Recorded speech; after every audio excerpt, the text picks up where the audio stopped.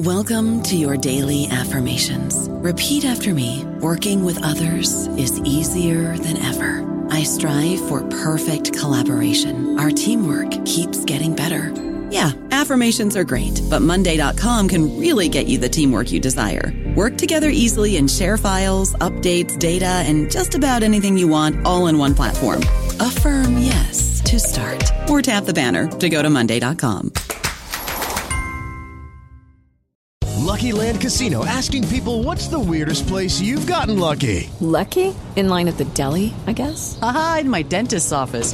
More than once, actually. Do I have to say? Yes, you do. In the car before my kids' PTA meeting. Really? Yes. Excuse me, what's the weirdest place you've gotten lucky? I never win and tell. Well, there you have it. You can get lucky anywhere, playing at LuckyLandSlots.com. Play for free right now. Are you feeling lucky? No purchase necessary. Void where prohibited by law. 18+. Terms and conditions apply. See website for details.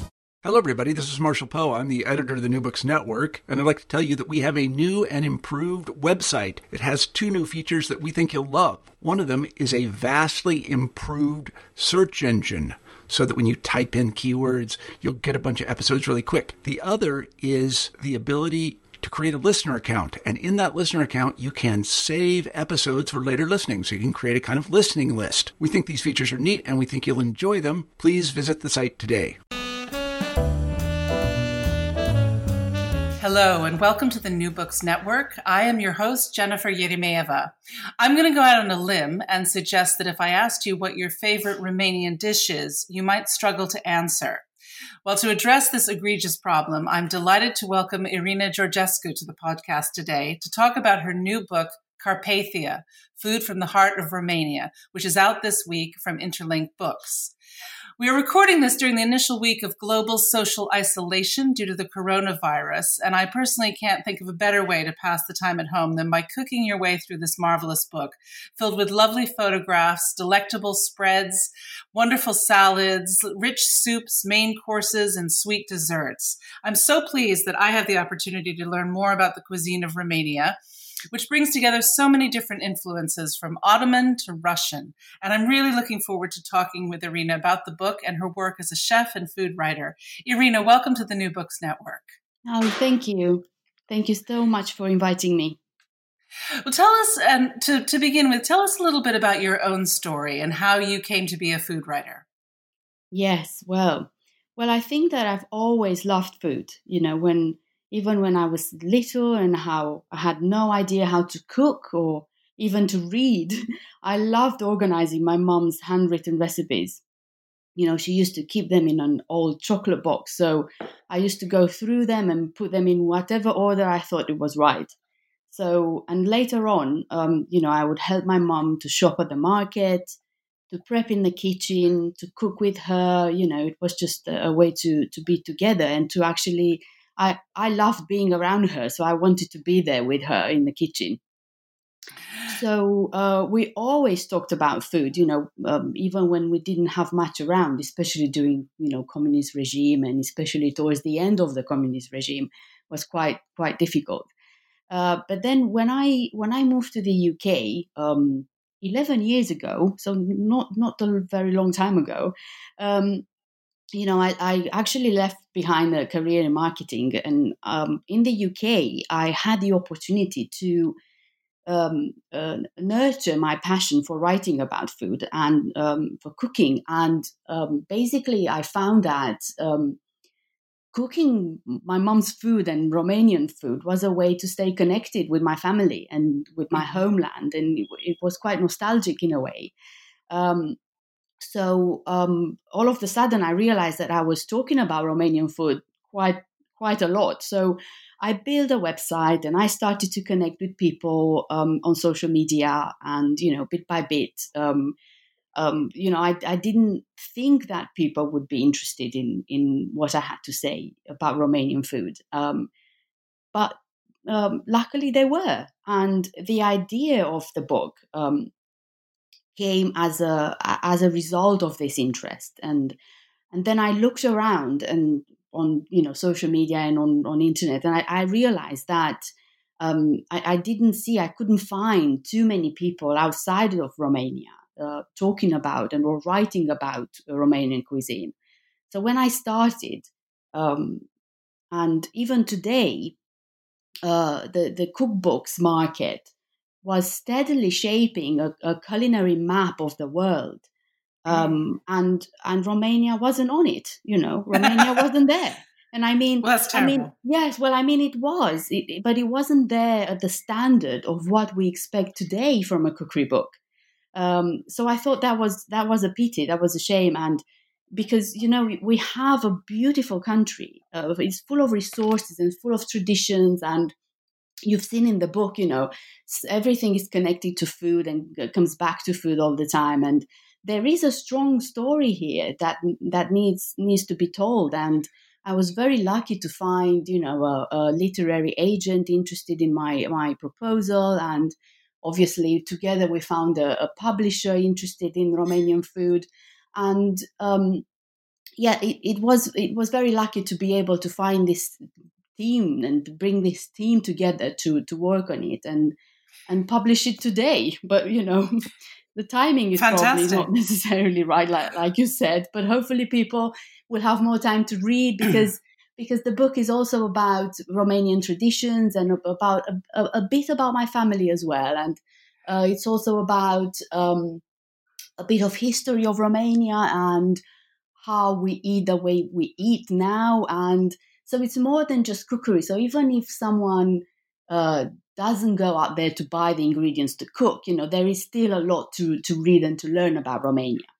There certainly is. This is first of all, a very beautiful book. I think everybody who's seen the cover is really struck by its just really physicality. But for our listeners who may not be as familiar with Romania, let's dive into the title. You've called your book Carpathia, and I wonder if you can take us into the Carpathians and set the stage for us and explain why you chose this title. Yes. It was very easy to choose this in a way. I just didn't want to go necessarily with Romania. I could have, said this is the title, Romania. But actually, what defines Romania very much are the Carpathian Mountains. They are imposing, they are an imposing element in our country, landscape as well, and they create the main regions of the country. And also they create their own microclimates, and I would say microhistory as well, because you will see also in the book that in the south of the mountains, in the east of the mountains, so what it is in the south of Wallachian Plain and what's in the east, Moldova, we were under the Ottoman Empire for centuries. So our food is very much influenced by Greek and Turkish cuisine.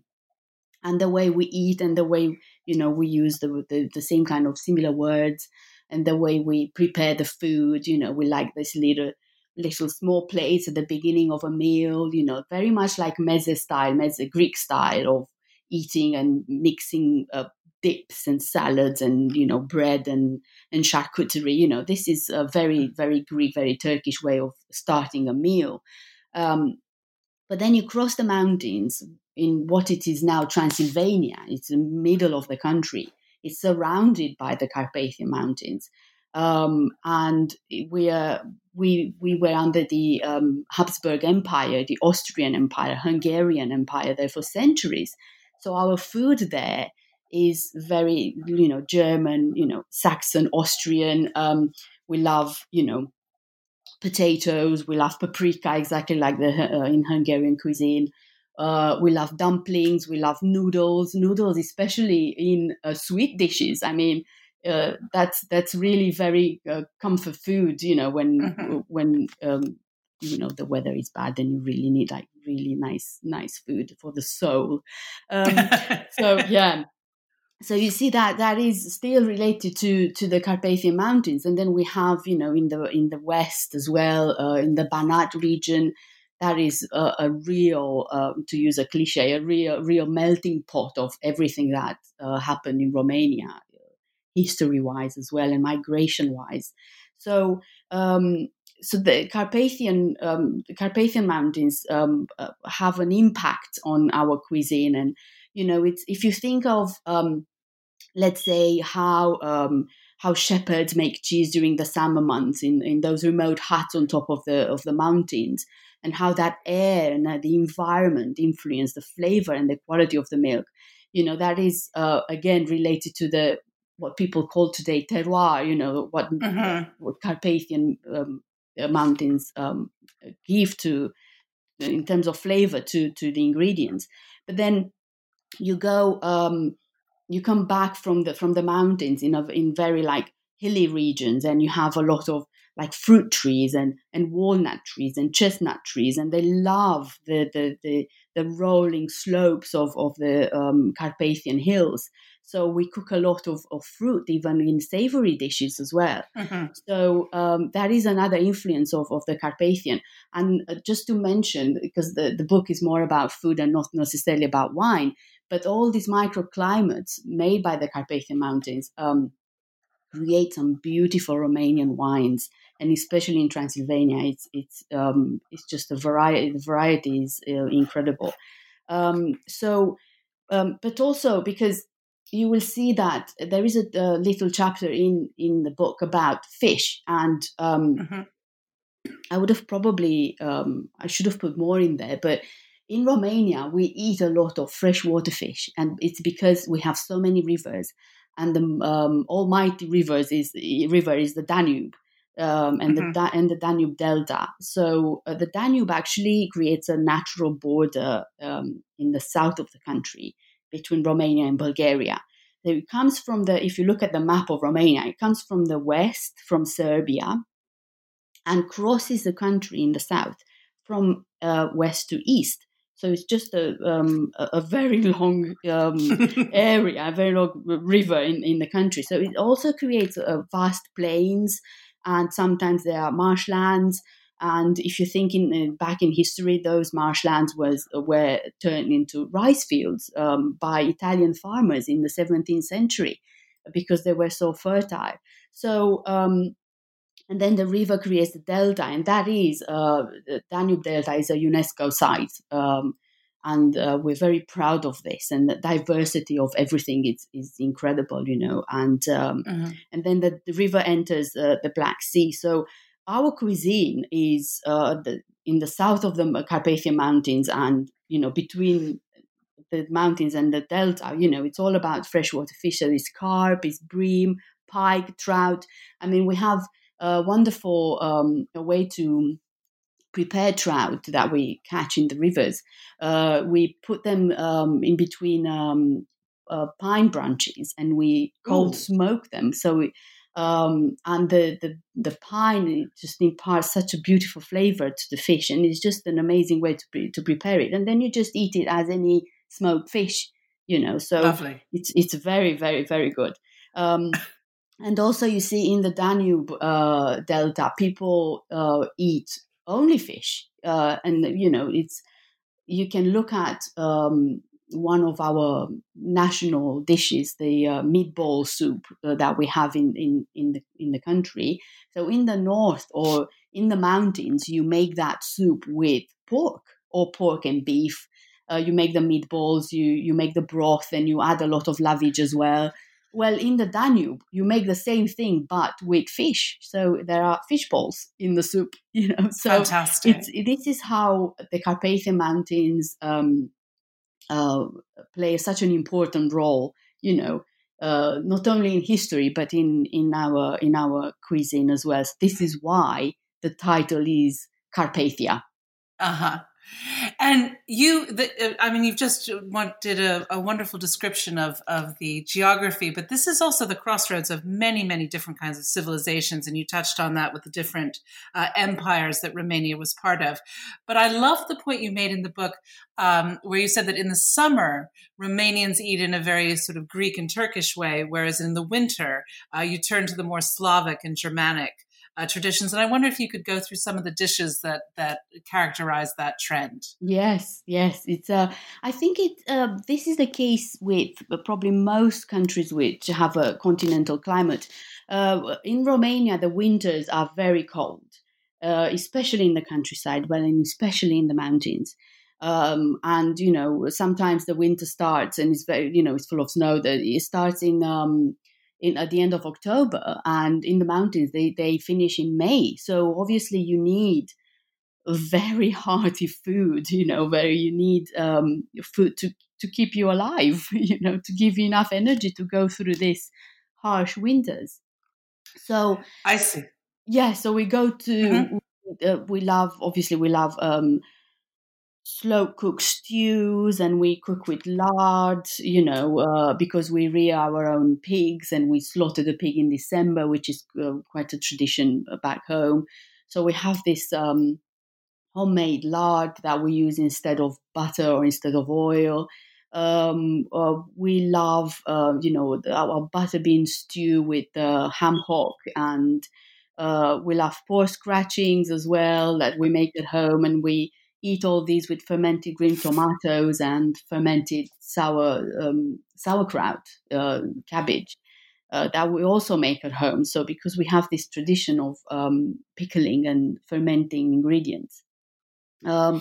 We also love to obviously cook with potatoes, and as I said, dumplings and noodles. So it's very much this type of a stew, a slow cooked casserole. That's something that is really comforting, and we eat a lot of polenta with it in many ways. Not just the creamy polenta that people are used to see, but also we make a polenta bread that we cut it the slices as we slice bread. So it's just more of a set polenta.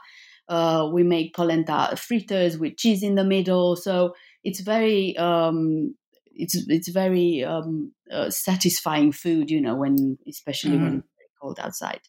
And then after a few months, you have these very hot summers.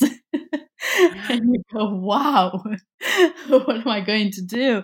I can't be in the house. So obviously people take their kitchens outside. So we have outside kitchen, outdoors kitchens, whether it's they are just under a roof or just in the garden or in the shade of a big tree, or we cook outside. So that means that the flavors are more like instant flavors. They are the flavors of grilling meat and slicing vegetables to make a salad. So right, and those wonderful spreads that you begin the book with. I wonder if you could talk a little bit about those, because those are definitely bookmarked for me for the next few months. They just look wonderful. Yes, I mean, in the summer when the first aubergines of the season are on the market, or in the gardens, we just char grill them on the barbecue, and then we peel the skin off, and we just add oil and onion, and this is the dip. I mean, it's nothing complicated. Of course, some people have different recipes. They add mayo, or they can add a bit of sour cream, or they can add zucchini. Depends, So, but this the salad, the aubergine dip, is a staple dish, and we call it salata de vinete. And it's so good, and we always eat it with tomatoes, and always eat it with the charred pepper salad, which is served with a garlic vinaigrette, which again is called mujdei. And mujdei is something that everybody makes, and in a way everybody loves, because we eat it in so many dishes. And this is a garlic vinaigrette. Fantastic. Yes, and it's the garlic. We eat a lot of garlic. I think this is something, the staple ingredient in our cuisine, and it's very healthy. And what about spices? You've mentioned the paprika from the Habsburg Empire, like Hungary. What other spices are key in your pantry? Well, I think paprika is quite one of the most important one. We put it in almost everything. I mean, we make, and there is a recipe in the book about a leg of mutton, because we eat a lot of mutton as well. And we call pastrama, and the pastrama is something that you cure over a few months. Well, in my book, I just put a recipe when you just make a marinade. But the key is the paprika. And also we put paprika in sausages and in a lot of charcuterie, but we put it in stews. and whether vegetable stews or with meat. So this is quite an important spice. But also we like herbs quite a lot. So and winter and the summer savory is one of the herbs we have, which is kind of between rosemary and thyme. It's a bit one of those, but actually it's not quite rosemary and it's not quite thyme either. So it's winter or summer savory depending on the season.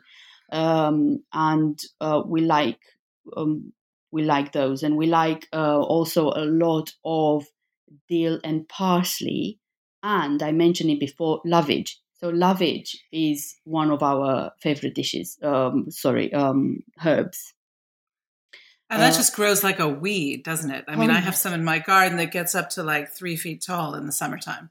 Yes, and it's a wonderful kind of crispy, like almost like a celery. Yeah. But it's completely of itself, I think. Yes, and it's very, very good, and obviously it's not pretentious, so you can just have it and leave it there in the garden, and then just come back year after year, and it's very nice. And we use quite a lot of it, and tarragon as well, because they are a bit kind of the same flavors. So tarragon as well is very nice. So that's why I used it in my smoked mackerel salad. And that's another very popular salad in Romania. So I added more tarragon than usual, and I made a mayo as well. I love tarragon. I think it's one of the most underappreciated herbs in the United States, because I think people don't know what to do with it. But it just adds like this just burst of lovely flavor that complements so many things like fish. Yes. That's fantastic. And also I use it in one recipe. With an apricot cake, if you put a bit of tarragon on top, you will be surprised. Delicious. Yes, yeah. That sounds fantastic. Now, also another big part of your book deals with something called, and I hope I pronounced this correctly, borщ. Yes. Borщ. And I think for our listeners, this is maybe not something they're accustomed to, but walk us through what borщ is and how you use it. Yes, so borscht, first of all, is an ingredient for us. So I know many people, when they hear borscht, they think of the Russian beetroot soup. So it probably comes from there. But our borscht is, first of all, as I said, an ingredient. And you prepare it by fermenting wheat bran with cornmeal. And you put some lovage in there, or you put dill, or you put anything you like to, in terms of aromatics, to put it in there to give it more flavor. Or some people just keep it very, very simple, and they make a borscht only from wheat bran. So you put all these ingredients in a big jar, and you put water on top, and then you wait to ferment. So depending on where you are in the world, this can happen in a few days, or it can happen in 2 weeks, like it happens here in the UK. But it has, at the end, it just separates. Obviously, it separates. Everything goes in terms of the wheat bran and the cornmeal. It's at the bottom of the jar, and the liquid is on top, and you can see this beautiful greenish, yellowish, very clear liquid. And when you taste it, it has a very pleasant, quite sweet taste, but also tangy. But not tangy as a lemon, so don't expect that. More tangy as more like a tomato type of tanginess. So quite mild. And obviously, if you want to keep it for longer, it will ferment even more. But I think it will be too strong. But it's definitely it's a flexible recipe, like with everything. You just need to experiment a bit and taste and see what you like and how you like it. So we take this, we strain this, we put this liquid, and we use the liquid first of all to create what we call in Romania a borщ. And this borщ is actually a clear broth. So it can be meat or it can be vegetable broth. And then towards the end of cooking, we add, let's say, 200 ml or 500 ml of this borщ, the ingredient, the fermented liquid, just to add more tanginess. But also it's a very healthy way to eat meaty dishes. Nowadays people talk about how good fermented food is for you. So that's why so many people started to do kimchi at home or kombucha or on this kind of things, and obviously miso. So they are all part, including borscht, they are all part of the same family of fermented foods. So this is a very traditional way to eat meat broth and vegetable broth. So when we say borscht at home, we actually need to say beef borscht or lettuce borscht or I don't know, chicken borscht, and that means that it is sour. So if you use borscht, then it has to be called a borscht if you use the ingredient. But if you don't use borscht, because you can sour this broth with something else, like vinegar, if you don't want to go through the whole 2 weeks of waiting, you add vinegar, or you add tomatoes because they are tangy as well, or you add lemon if you like. So if you don't use necessarily the borscht itself and you use other souring ingredient, you call it chorba. And again, that if you say chorba, then it is a sour soup, or broth actually. It is a sour broth, but it's not with borscht. It has something else in it, another souring ingredient. So this is how we use borscht, first of all. But very often, and how I do it even here in the UK, even if I don't make anything with borscht, like a soup, I drink it in the morning. I have a glass of it, and it's very pleasant. And especially in the summer, it's a little bit salty and a little bit tangy, and it's perfect for hot days. So I drink that. But some people, for instance, they use the fermented leftover wheat bran and cornmeal, and they make like a face mask. I don't know about you, but I'm very busy and I don't have a lot of time to cook. That's why I subscribe to Factor. Eating better is easy with Factor's delicious, ready-to-eat meals. Every fresh, never frozen meal is chef-crafted, dietitian approved, and ready to go in just 2 minutes. You'll have over 35 different options to choose from every week, including Calorie Smart, Protein Plus, and Keto. These are 2-minute meals. Factor meals are ready to eat and heat, so there's no prepping, cooking, or cleanup needed. They're flexible for your schedule. Get as much or as little as you need by choosing your meals every week. Factor is the perfect solution if you're looking for fast, premium options with no cooking required. Sign up and save. We've done the math, and this is important. Factor is less expensive than takeout, and every meal is dietitian approved to be nutritious and delicious. Head to factormeals.com/NBN50 and use code NBN50 to get 50% off. That's code NBN50 at factormeals.com/NBN50 to get 50% off. Because it's very good for the skin. Yes. Or if you have a very dry hair, then you make a hair mask. It is just very, very good because we use everything from it. And yes, it's fantastic. The skin is so glowing after that. It's beautiful. If I can wear it all the time. Who knew? Well, see, this book is perfect for the coronavirus self-isolation because you don't need much, and you can take care of all your beauty problems as well as learning a new cuisine. So it's perfect. And until one of the big ingredients that comes through in your book, sort of shines through, is actually your family. It seems like everyone in your family is obsessed with food and does something about food. You have an uncle who actually raises pigs, and you have grandparents who've bequeathed you these amazing dishes. And tell us a little bit about your family. Obviously, your mother was a huge influence on this book, but how else did your family sort of come together to celebrate food?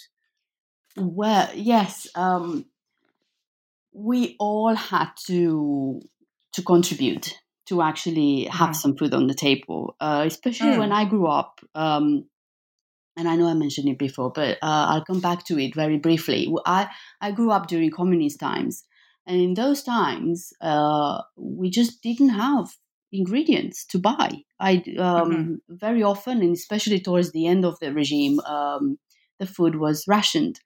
So we only had, let's say, 1 kilo of flour per family of 4, or 2 kilos of 2 liters of oil, and I don't know, 1 packet of butter. So So we had to come up with different ways to have food on the table. So when we had, when the summers were really good and, late autumns, we really had to spend time together to preserve the food we had in at the market at that point. So making all the jams, the compotes, because these were food for later on in the winter and spring. Because in spring, it's still kind of you don't have enough on the market in terms of ingredients, seasonal ingredients.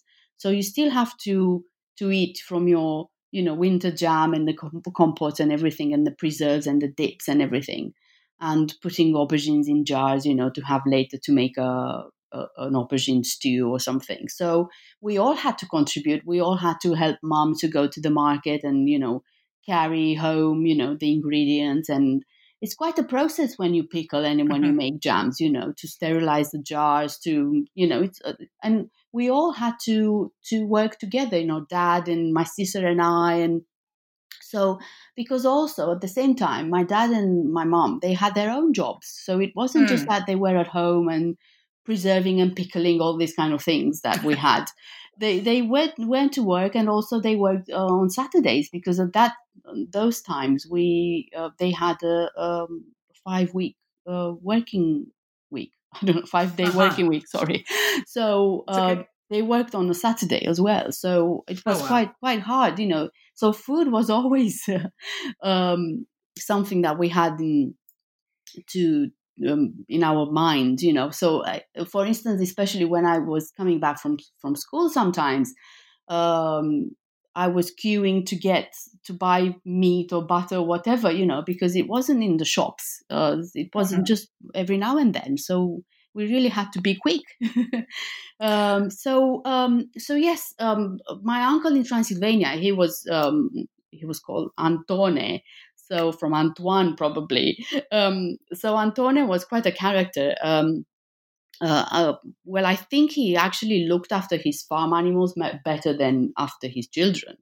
No. Yes. I mean, because they were more important, the farm animals. And in those times, the farmers weren't really farmers, because everything was nationalized. So it belonged to the state.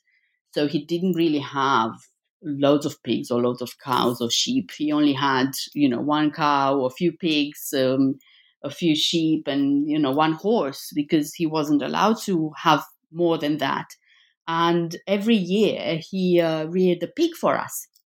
And that was really like a lifeline thrown to us, because in the cities, you can't really grow your own. You have a little balcony, you probably can actually have some tomatoes or herbs, but not necessarily chicken and pigs, So he used to rear this pig for us, and every December we used to go there and be part of this tradition to slaughter the pig. And in 2 days, everything was prepared from nose to tail. Everything from that pig was turned into sausages or salamis or leberwurst or some sort of a black pudding that we make at home as well, and lardo, and the cured pork fat and lard as well. We used to take home almost everything, just leave a little bit to him to cure for other months, and then he was sending them by post. But we took all the sausages back home, to the apartment, and it was like a little apartment in Bucharest where we lived, probably 40 square meters, like tiny. The kitchen was tiny. I mean, you couldn't be like 2 people in there. It was too much already, So anyway, so yes, it was, my uncle was very important to us, as you can imagine. But, also my grandmothers, one of them, the one that is from the south, my dad's mom, she loved shortcuts. She loved very frugal dishes. She liked, for instance, the fruit stew thickened with polenta that we usually made when the fruit was in season. So that was a sort of a soup and dessert at the same time. So one meal in two kind of thing. So perfect. Yeah. yes, that's why she was really quick, and she loved to make flatbreads, and she was just serving them with yogurt or fruit again, just to make to give us something to eat when she had us around. But also she had that she used to give us a very thin polenta when we didn't feel very well. It's very thin, very hot, like a drink, but she put butter on top to make it a bit fatty. So we actually drank that and then went to bed, and we were fine after that, So she had this kind of tricks. But later on, when we were, old enough to be able to drink alcohol, she used to make a sort of mulled brandy with pepper in it, So, or a very strong coffee with rum in it, and give that to us. So that was very good. She was really popular. Fantastic. We loved her for those drinks. But then the other grandmother, my mom's mom, she was from Transylvania. My mom was from Transylvania. So my grandmother had a different approach to food and to cooking. The food she cooked needed time.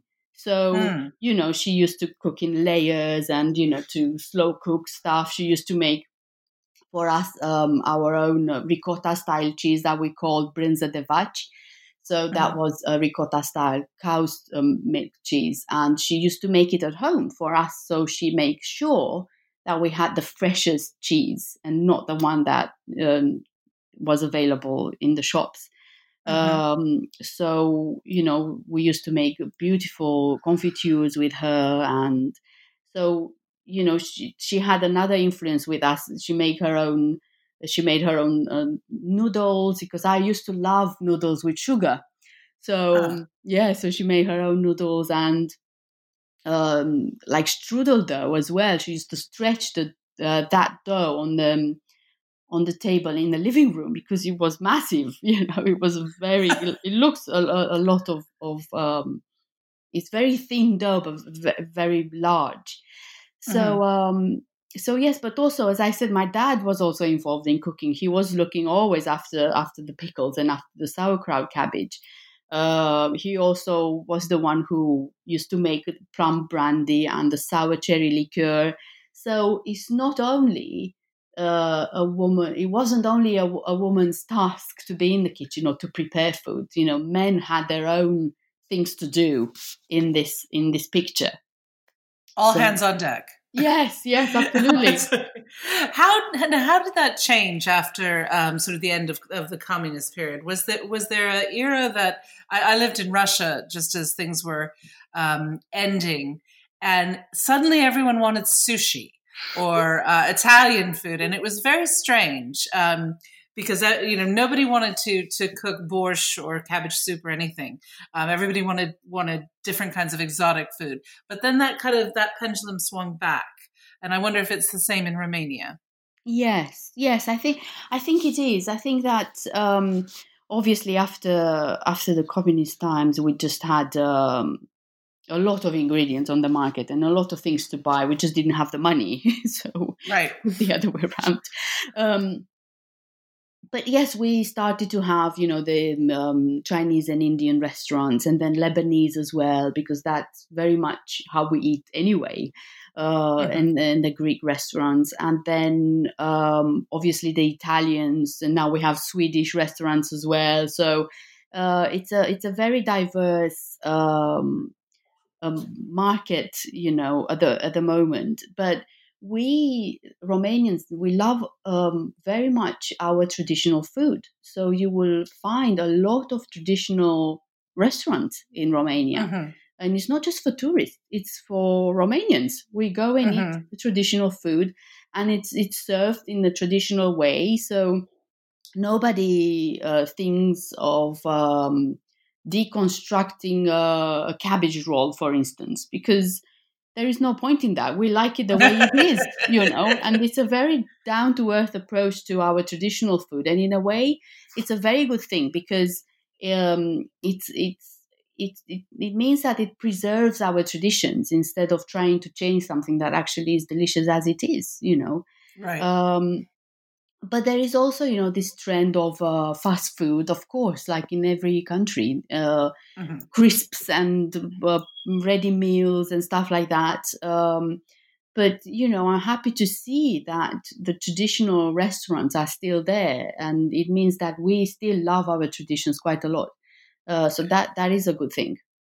And it sounds as though there's always been an interest or a focus on sort of locavore, organic, just by necessity, that perhaps now is becoming the preferred way to source food. Yes, that is true. Yes.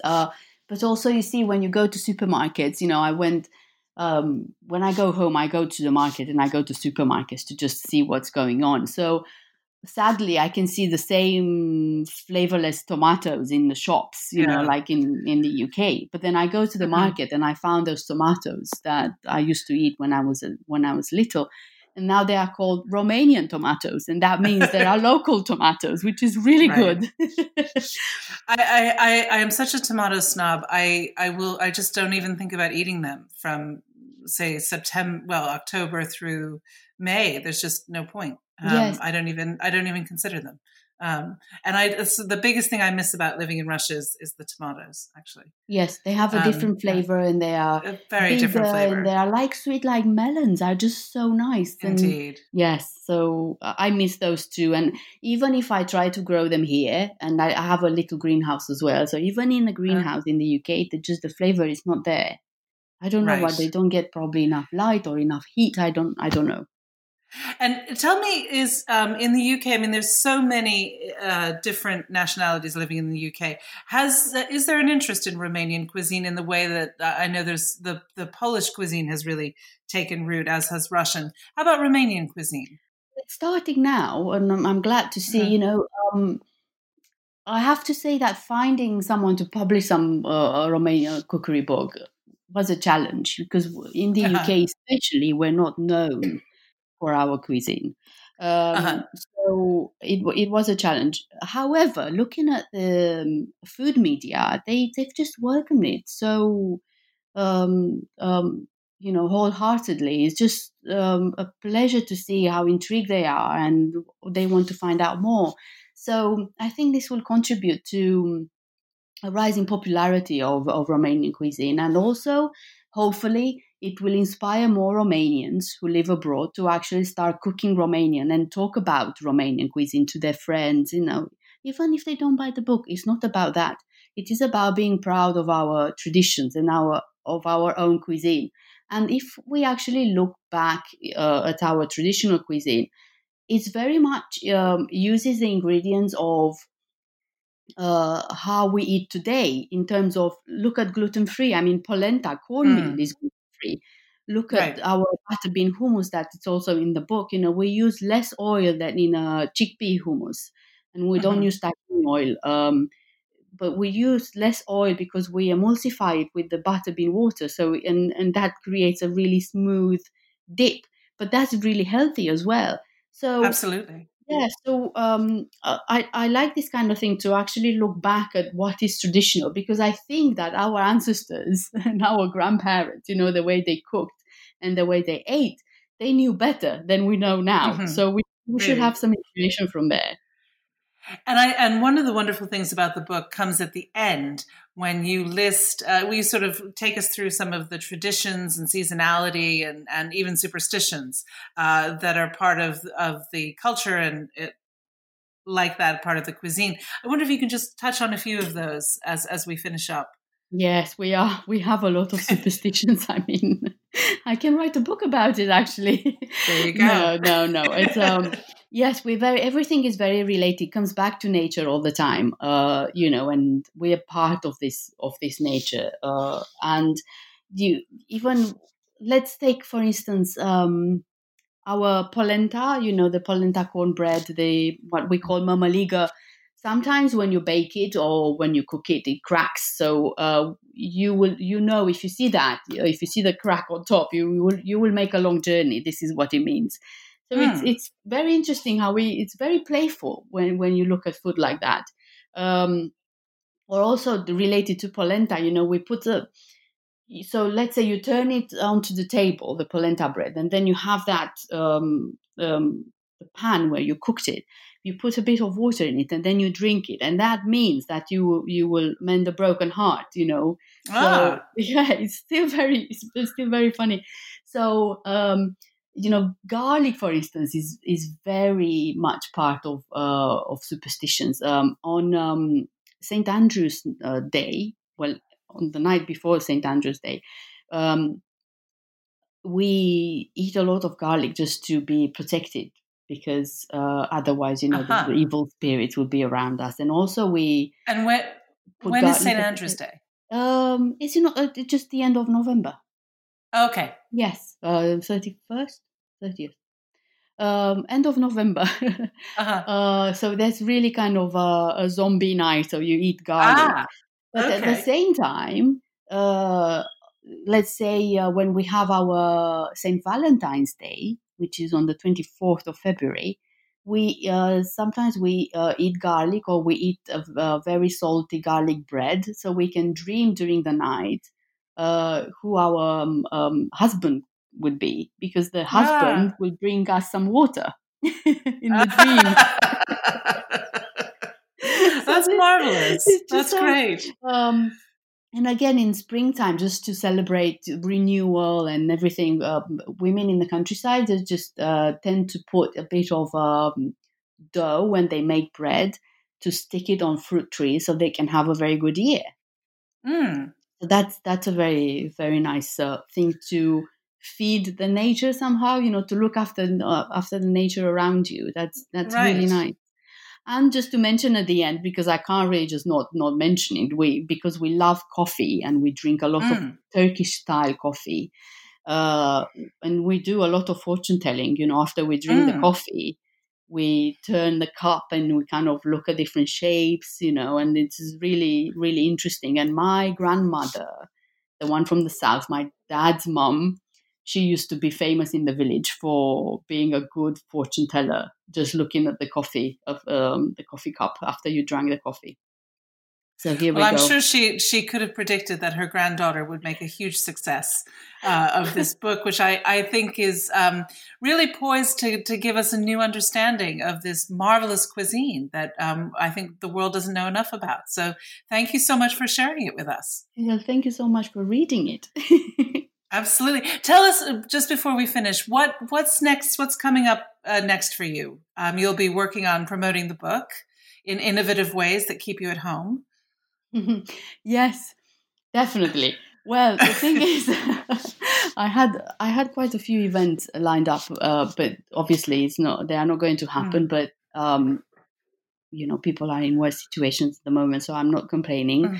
It is. I'm very active on social media. I have my own website, irinageorgescu.com, and I put loads of recipes there. I talk about Romanian traditions, and I also have a e-newsletter where I send every month exclusive recipes only to my subscribers, so they will not be put on the website. And this is for free, so they can just subscribe, and then every month they will get an email from me. So this is a way to actually create more awareness about Romanian cuisine. I talk about different things, about different traditions, and give different recipes. I mean, the latest newsletter focused on Lent, because we have a lot of Lent days in Romania. Almost half a year is Lent. So obviously we have a lot of vegetarian dishes, and I wanted people to know about that. So this is how I do it at the moment. I obviously, put a lot of on social media as well. I'm very active on Instagram, but you can find the link to Instagram on my website. And this is what I do at the moment. I promote the book. There is a lot of press coverage in the UK at the moment, like National Geographic and Olive Magazine and Delicious Magazine. They are all really they are featuring Romania, which is great. I feel very honored and humbled by the whole thing. And in terms of what's next, I don't know yet, because there is a lot to tell about Romanian cuisine, especially because it's not only Romanian, it's a bit German, it's a bit Greek, it's a bit Bulgarian, a bit Serbian, Macedonian. There are all the entire Eastern Europe is in there. So the entire, that's fantastic. Yeah, so there is a lot to say about it. So I don't think this will be the only book, but I'm not thinking of anything at the moment new. Yes. Well, absolutely. Now, this is a wonderful beginning to a discovery of Romanian cuisine. The book is Carpathia, and the wonderful author Irina Georgescu has joined us today on the New Books Network. I assume that Carpathia, Food from the Heart of Romania, is available where all great books are sold. Yes. Correct? Yes. Good. Yes, Good. exactly. I encourage our listeners to get a copy because it's a marvelous book. It does what all good culinary books should do. It not only teaches you how to make great food, but it takes you on a journey into the soul of a country. So, Irina, thank you so much for joining us today on the New Books Network.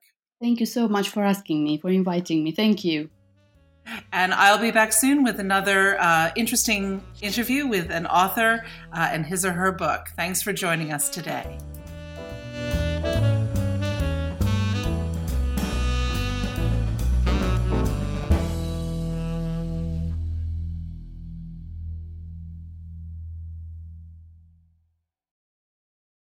With Lucky Land Slots, you can get lucky just about anywhere. Dearly beloved, we are gathered here today to... Has anyone seen the bride and groom?